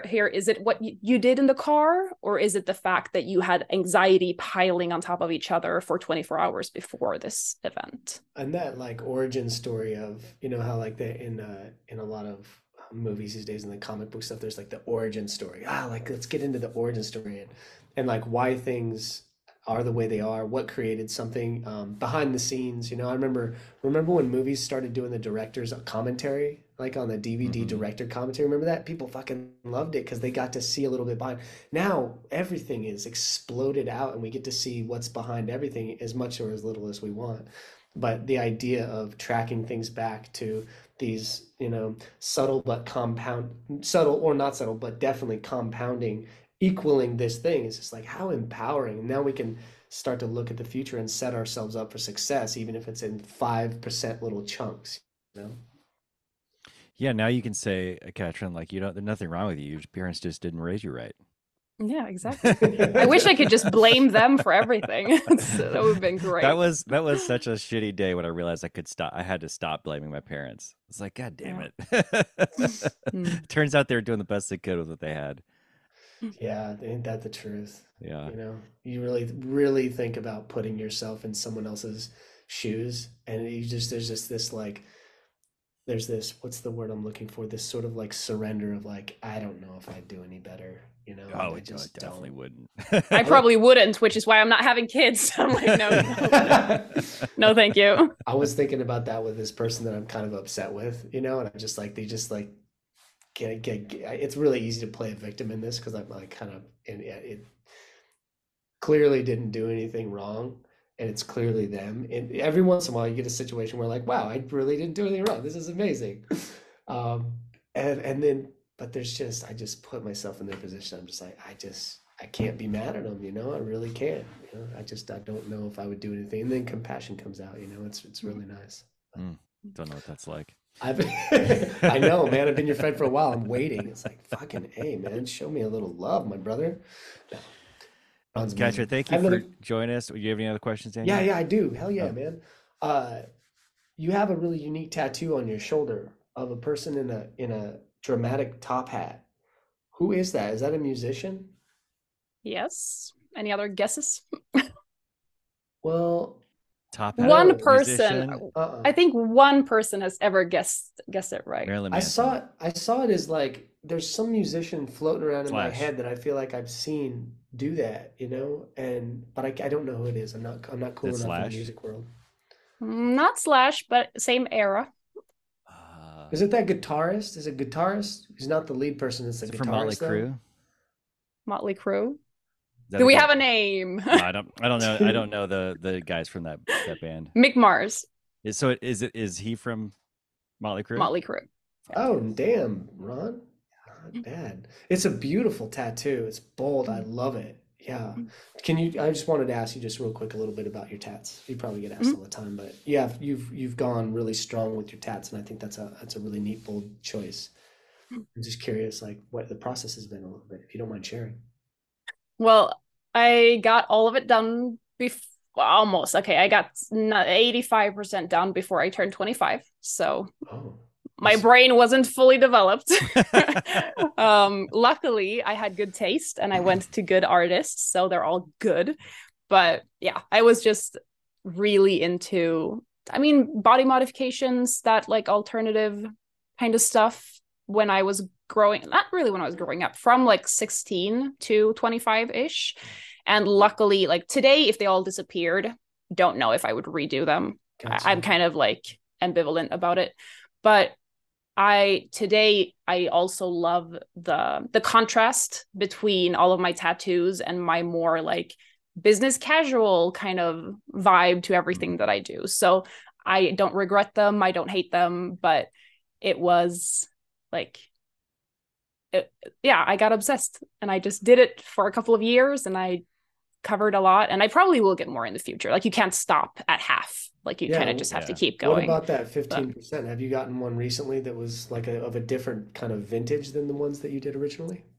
I did. My boyfriend and I I always say that I'm never getting matching tattoos, and I stand by that, and we still haven't. Hard to but doing something like that. No, but what's interesting is that our dog passed away 4 years ago. So we both got our dog, like a portrait of our dog, but we got different portraits. That was kind of important for me too, so they wouldn't be copies of each other. Yeah. So that I got pretty recently. And then I've gotten like a moth. Like my mom was getting her first tattoo, so I kind of got something just for fun at the same time. So now it's a little bit more like, we'll see what happens. Yeah. Not my like financial priority right now. My boyfriend is actually getting tattooed right now, so he's off doing that kind of stuff. But yeah, I'm not obsessed with it anymore. I got to a point where I was more or less satisfied. I felt comfortable. I liked the way it looked, so I was like, okay, feel pretty done. I love when people make decisions like that and just strong, bold. Ron got a tattoo a couple of years ago that was probably one of the most dramatic tattoos I've ever seen. That shocked me. I've never told you that, Ron. Why did it shock you?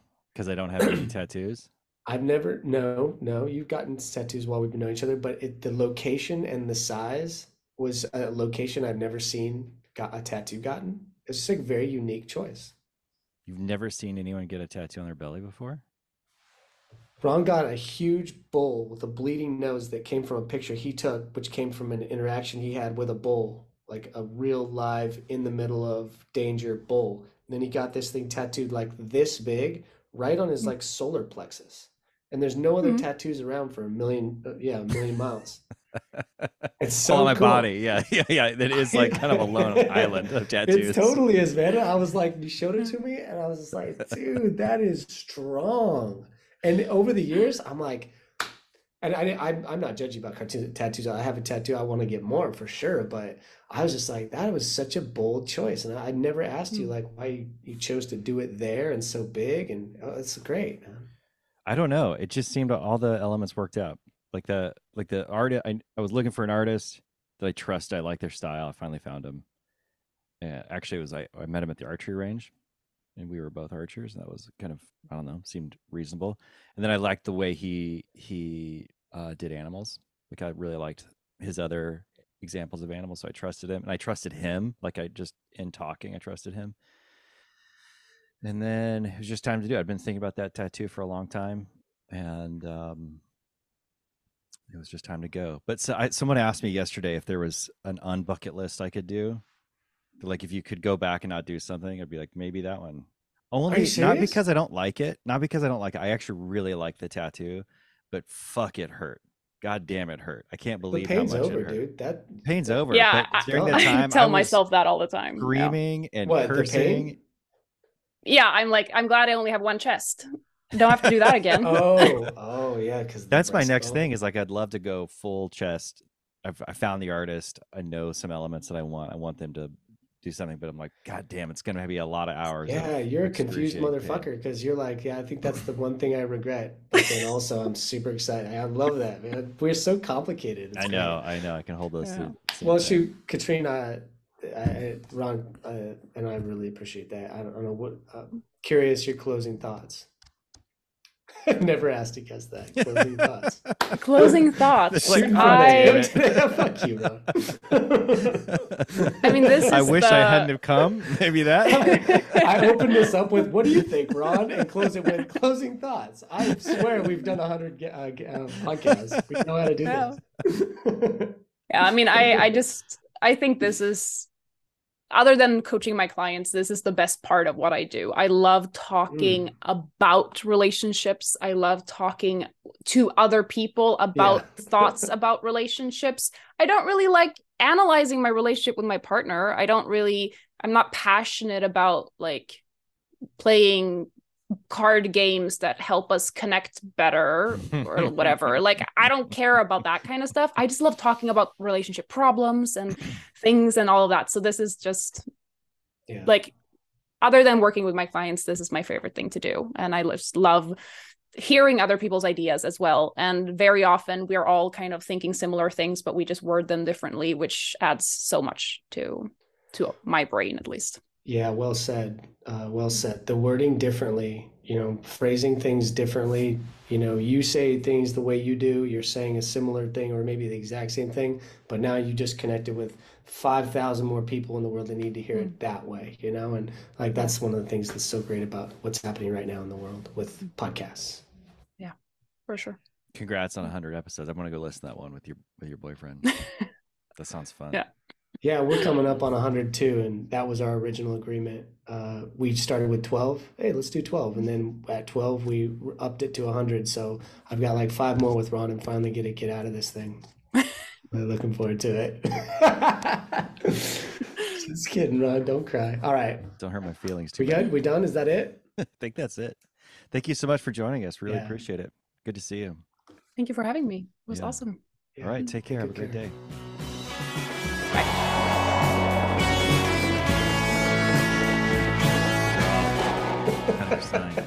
The draw. Back to the beginning. Oh shit! Here we go. It's just field dressing, everybody.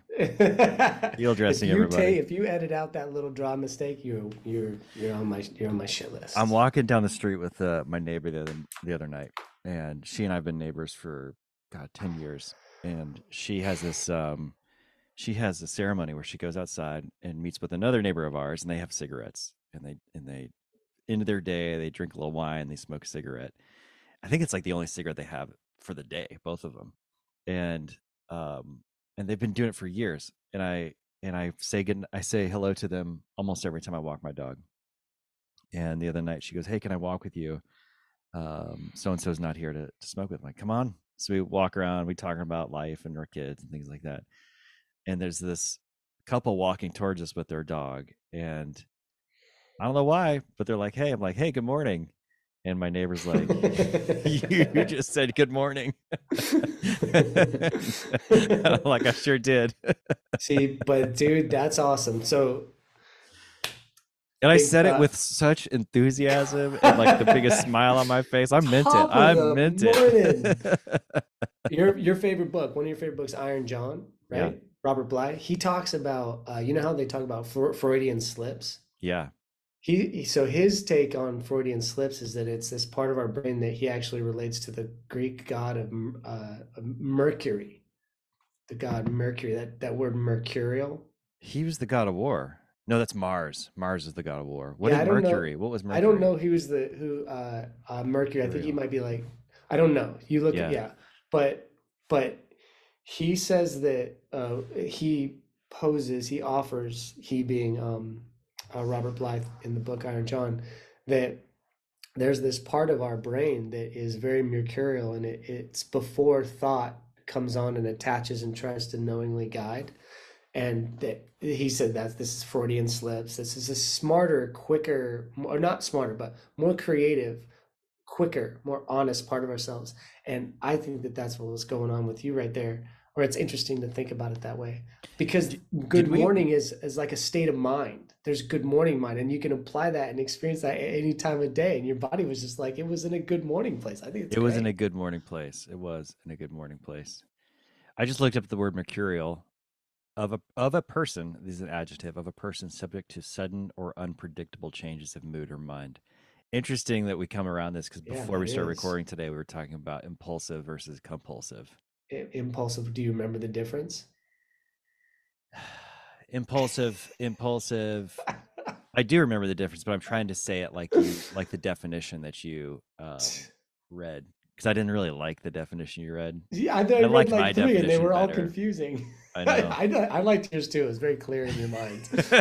Now we're just confused. Yeah, impulsive being of mercurial, like changing your mind at a moment's notice, and it feeling like as if you had no control over it. But compulsion is you're as if driven by a motor to do something over and over again. Don't look it up again. I don't want to hear it. I don't want to hear the fucking Webster's definition of it or anything like that. I want. Well, we got listeners though, man. So let's just for funsies. Impulsive is acting on instinct. That's the part you didn't like. Oh, that's because instinct, man. Because then what that does is, if you're impulsive and you're making bad decisions, it means your instinct's fucked up. And I think of instinct as being a true part of oneself. Like a bird it's not fucked up for a bird to go south in the winter. That's instinct. Acting on impulse. That bird was an impulse. I don't think. Look at that damn bird going south again in the winter to protect itself. Is acting upon irresistible urge. That's what the old Goog says. Impulsive is instinct, and compulsive is acting on an irresistible urge. I don't like right? that. I don't like any of them because there's 3 more definitions and they just get more and more confusing. So stick with what you had to say. Yeah. Yeah. But yeah, so mercurial though, I think that the idea that there is a part of our brain that's always like ready to do the thing that's so authentic to us, you know, and that we get in the way of that to some extent, for better and probably for worse, you know, like you don't always want to act on that impulse, right? That first thing that wants to go. But they also say, like in acting, for example, in art, that's something you want to be in touch with and listen to and be able to respond to, you know? Because me and a partner of mine, she goes, we would fuck up the same way you did. We would fuck up what time of day it was. And then all of a sudden we realized, oh, we can say time can be bendy. And now we'll say like, good morning, evening. You know, could you know, we'll just like stack times a day because fucking who cares? You know, it's more interesting. It's playful. I'm gonna own that because I often don't remember what day of the week it is. Fuck yeah! And so I'm just gonna. Well, it's Tuesday for me. Thank you. Tuesday in my mind. Yes, yeah. Isn't that so much more interesting and playful? Yeah, it is. Dude, I had a hard time getting out. Like, we never have a hard time closing up a conversation. It always just feels like it's either past time.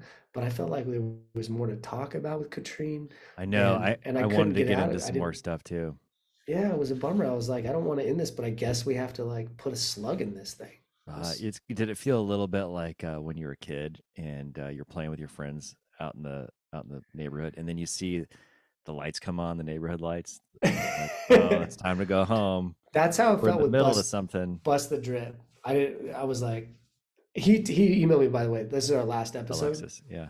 Alexi, yeah. He emailed me. He goes, that was awesome. And he goes, a little short. And I was like, oh, what a nice compliment. I know. I think we're coming up on a threshold where we're going to need to just go longer than an hour and 15 hours. I wanted to talk more with her, you know, but she kind of seemed like, you know, I don't know. Not that she was done or wasn't. Well, also could be we were boring assholes and just didn't bring enough to it. Also, I think you were leaving me out to dry a little bit. Yeah. Was I? How so? You know what I wanted to get into is I wanted to ask about, and I'm only curious about this from a societal perspective. Yeah. But it seemed like when we started this podcast, it seemed like a lot of people were talking about monogamy and non-monogamy. Yeah. Like out there in the world. And now I'm not hearing conversations about it. I'm not like, did everybody get tired of it? Is it still a thing? Are people trying to be non-monogamous?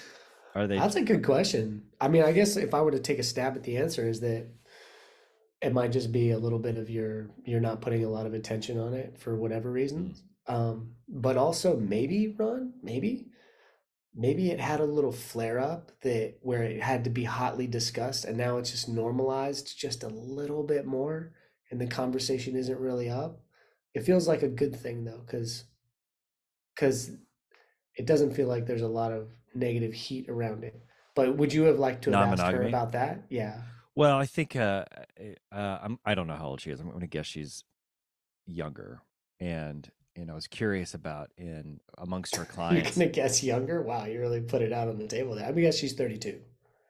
Yeah, probably early 30s. Yeah. So generationally, that was what I was kind of curious about. It's like generationally, are these conversations? Because Grumpy Girlfriend, by the way, Grumpy Girlfriend is a great brand. I think that's a very cool way to describe who she works with. I was surprised she chooses the name girlfriend, or the term girlfriend and boyfriend so much instead of partner. I thought that was interesting. Yeah. Anyways, it works as a brand. I like it.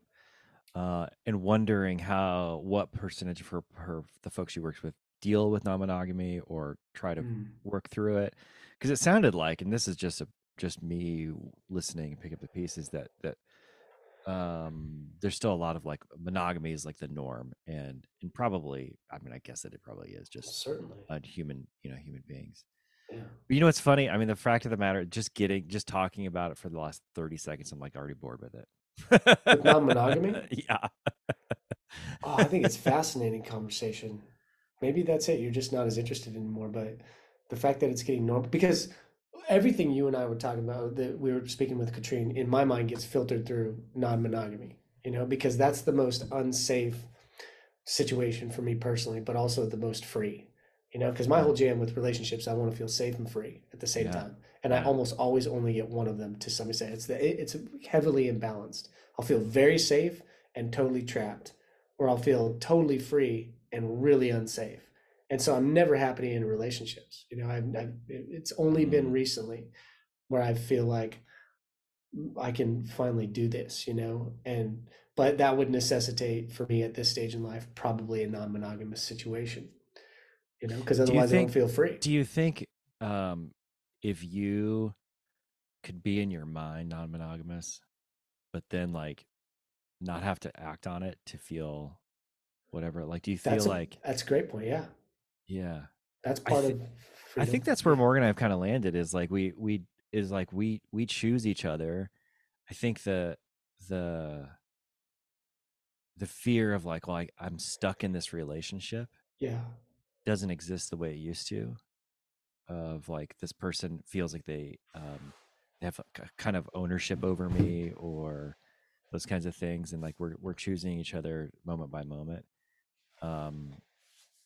and I feel in my mind the freedom to be non-monogamous, but I just don't choose it. Like I don't like, I'm like, I feel okay. Imagine being in a room where the door is locked. Right. Yeah. That's gonna change how you feel over time. But knowing that door is unlocked, knowing that door is cracked, knowing that door is wide open, that doesn't mean you ever have to leave the room. Yeah.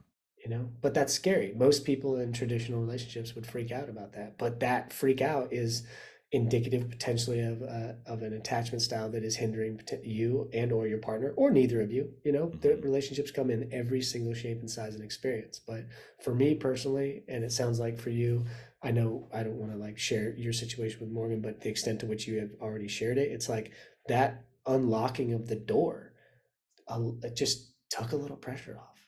Yeah, I think that's right. Did you get what you're looking for with this this interview? Big time. She is not what I expected. What did you expect? Well, not to be mean or anything, I expected to some extent someone who is like figuring out how to be in relationships like we all are, and just ahead of a lot of people, and therefore able to coach some people validly. Yeah. But she is way more mature and down the path of having a healthy relationship, it seems to me, than I thought. She needs to be leading people, and she is. And now I'm not surprised why she has so many followers.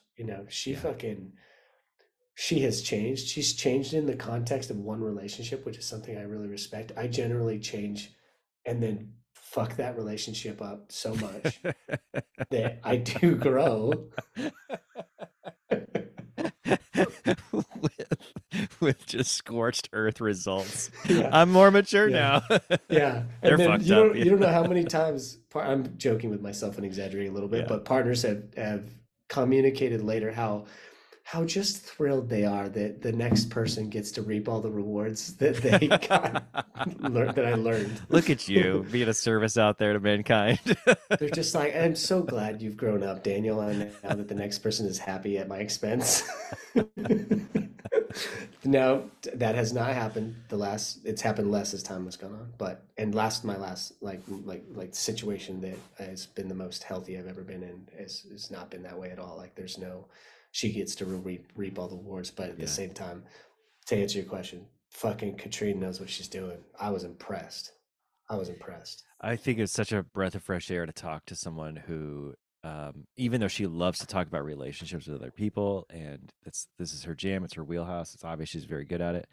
Her content is on point, and but for her to go, I don't need to talk about relationships with my partner because I'm secure in my relationship. That's not the phrase she used, but it was very big. And I think I think more people can probably take a page from that, right? Like to I don't, this doesn't need to come up all the time. One of the most significant improvements in my life was making the choice to experiment, become aware of, and then experiment, and then just embody that. Like, I don't fucking talk about relationship. I don't talk about my personal work with a person I'm engaged with romantically.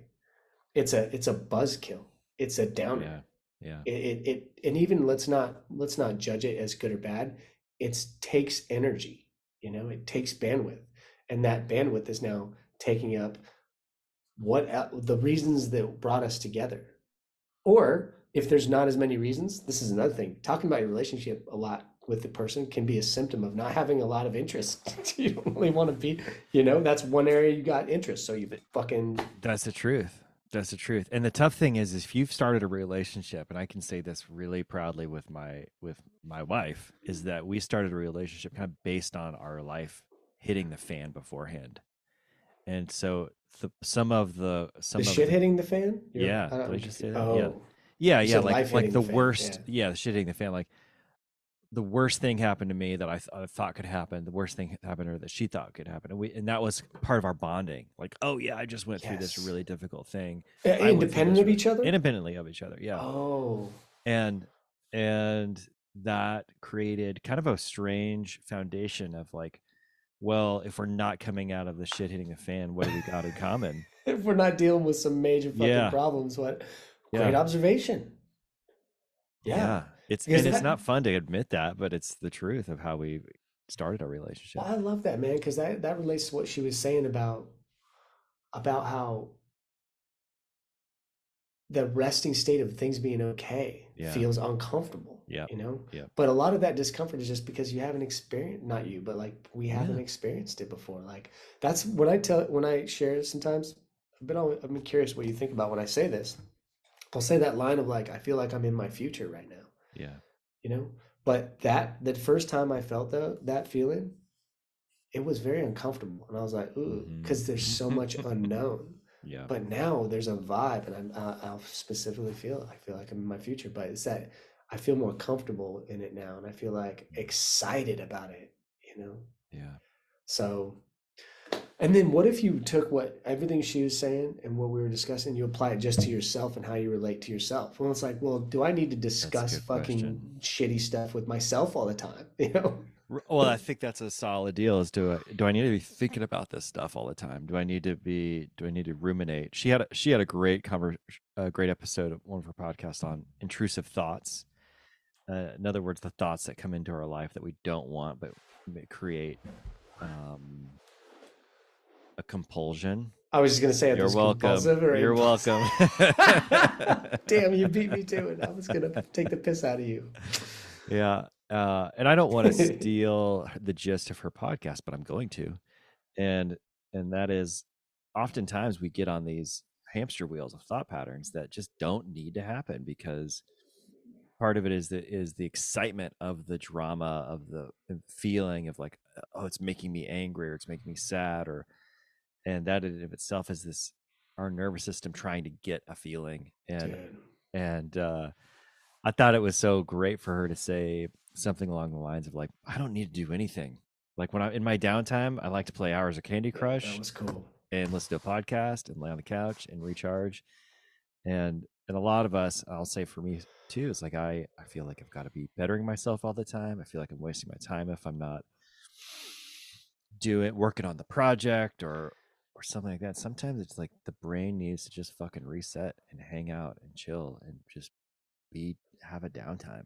That's why that image, having images that are connected to emotional movement, I think is so important. Closing tabs, just that fucking feeling when you just rip off that Mercury part of myself. There's this impulse all the time to just close every fucking tab I have open all the time, to delete every photo that I have on my phone, to take all my possessions again. Like there's this part of me that wants to shed, and following that sometimes, you know, not obviously doing that too much can like really mess your life up. But, and then the other thing is the closing tabs. And then do you remember like those TVs that have the knob where you would click it to turn the channel? Yeah. And it was like a hard click. It was like, yeah. It wasn't a soft, gooey button on a remote, you know? It's like a hard. I used to lay on my floor as a 3 or 4 year old in my living room, and our TV was set on like the edge of the fireplace, whatever that, you know, raised area. Sure. You know, and I would lay on my back with my hands behind my head, and I'd put my foot on the TV. And I would use my toes as a 4 or 5 year old to like turn the knob. I can remember the feeling of like chunk. Yes. We had 5 channels for 3 channels or something. You know, it was like, was Chips on with Fonzarelli or what was his name? Poncherelli. What is that guy's name? The Fonz? No. Chips. You know, the motorcycle. I didn't get it, Chips. Oh, that was not my jam. No, I was Dukes of Hazzard, man. I was into that too. No. So you know that feeling of that chunk click. Yeah. I use that in my head to turn the channel, you know, and I'll say it out loud. You let yourself spin out. I'll let myself. I kind of ninja this time at this stage. I'll let my spin out, and then I'm like, okay, now I'm spinning out, and I'll just go chunk, switch the channel, and something about that imagery and that feeling, that remembering that, it changes my thoughts. I can now move on. I like that. There's a book someone wrote about saying that word out loud, change. I don't need to look it up. You know, Jim Carrey in The Grinch. I think I mentioned this on a recent episode, but it's worth mentioning again. You know, he was, that makeup and that costume was so claustrophobic to him. It was really scaring him. He couldn't do anything. It just got him. It got him. And they fucking brought in SEAL team people to help him learn how to exist calm. I think it was the CIA. I watched this episode. Yeah, this. Whatever. A bunch of special people. Get it right. And then they told him to there's like 4 or 5 little moves, you know, little things. And one of them was just to hit himself on the leg. My favorite part of that was that they were like, or smoke a lot of cigarettes. Did they say that? And he was like, so I was smoking like crazy. Smoking and hitting himself. Dude, figure out a way to bump yourself out of these grooves, you know. Anyways, it sounds like she is very fucking adept at that. I just appreciated her kind of like, and not to make it about culture but I feel like she kind of like almost mentioned this, but fucking just that, like, do the thing. Do the thing, you know. She's from Germany, so it's hard not to think about that. It's just like that whole culture seems to be, if you were to, you know, that logic fallacy of grouping everyone into, you know, reduce them all down to this, you know. But I just love that, like, just do the thing, don't do the thing, and that ability, that inner strength to guide yourself like that. It sounds like she has that, and I don't know, maybe it's overrunning other aspects of her life. I don't want to say it's inherently a good thing. I don't know her well enough to know whether or not that is expressing itself in some negative way. Potentially, you can take that too far. But it was very refreshing and cool to be around, and I can see why she's a good coach. Yeah, I agree. Thanks for bringing her on. My pleasure, man. And thank you, Ronald, for finding her and sending her to Daniel. Did you? Yeah, fuck yeah, I did. I've been following. Oh, I didn't know that. I do so much work for this podcast that you don't do that it's hard to. Speaking of work for a podcast, that you do anything. Speaking of work, we'd love your support, everybody. There's a couple ways you can support us. Number one is you can go to either Spotify or Apple and leave us a nice review. The algorithms love that. The AI that's gonna take over at some point loves it. I love that, man. Nice. I loved reading our reviews. It's so I do fun. Too. Yeah. Please leave them, even if they're terrible. Or not. Or not. Don't leave it terrible. Actually, save your terrible comments for Ron's posts. That would help out a lot. Trick's on you. I don't post anymore. My life feels so much better. Okay, second thing is also Patreon. Yeah, there you go. There's a link to our Patreon on the description of the podcast. Each episode's got a link to it. Yeah, that would be awesome. That would mean so much to us. Yeah. it does not give you special access to anything. You're not there's not like any extra world that you get to be a part of. It just helps us out. Yeah, you're just paying us to keep doing this. Any amount is helpful, and it means so much. I feel like that's something that pays more than once too, because you see someone make the effort, even if it's like $1, and you're just like, damn, because it's fucking pain in the ass to like go figure out how to do. You got to enter your card information. You're asking something of people. And huge thanks to those who've already done that. Thank you so much. Yeah, it really, really helps. Think of it as like the tip jar. Daniel and I are up on stage. We're playing dueling pianos. We've got the bowl up on top of the piano of single bills. Ron's winning, as I should, as always. But Daniel's in the fight. I mean, he's trying. Ron's crushing it. Daniel's clinking along, but he's barely holding on by the skin of his teeth. Pay Ron for more Ron, and then just pay Daniel for encouragement.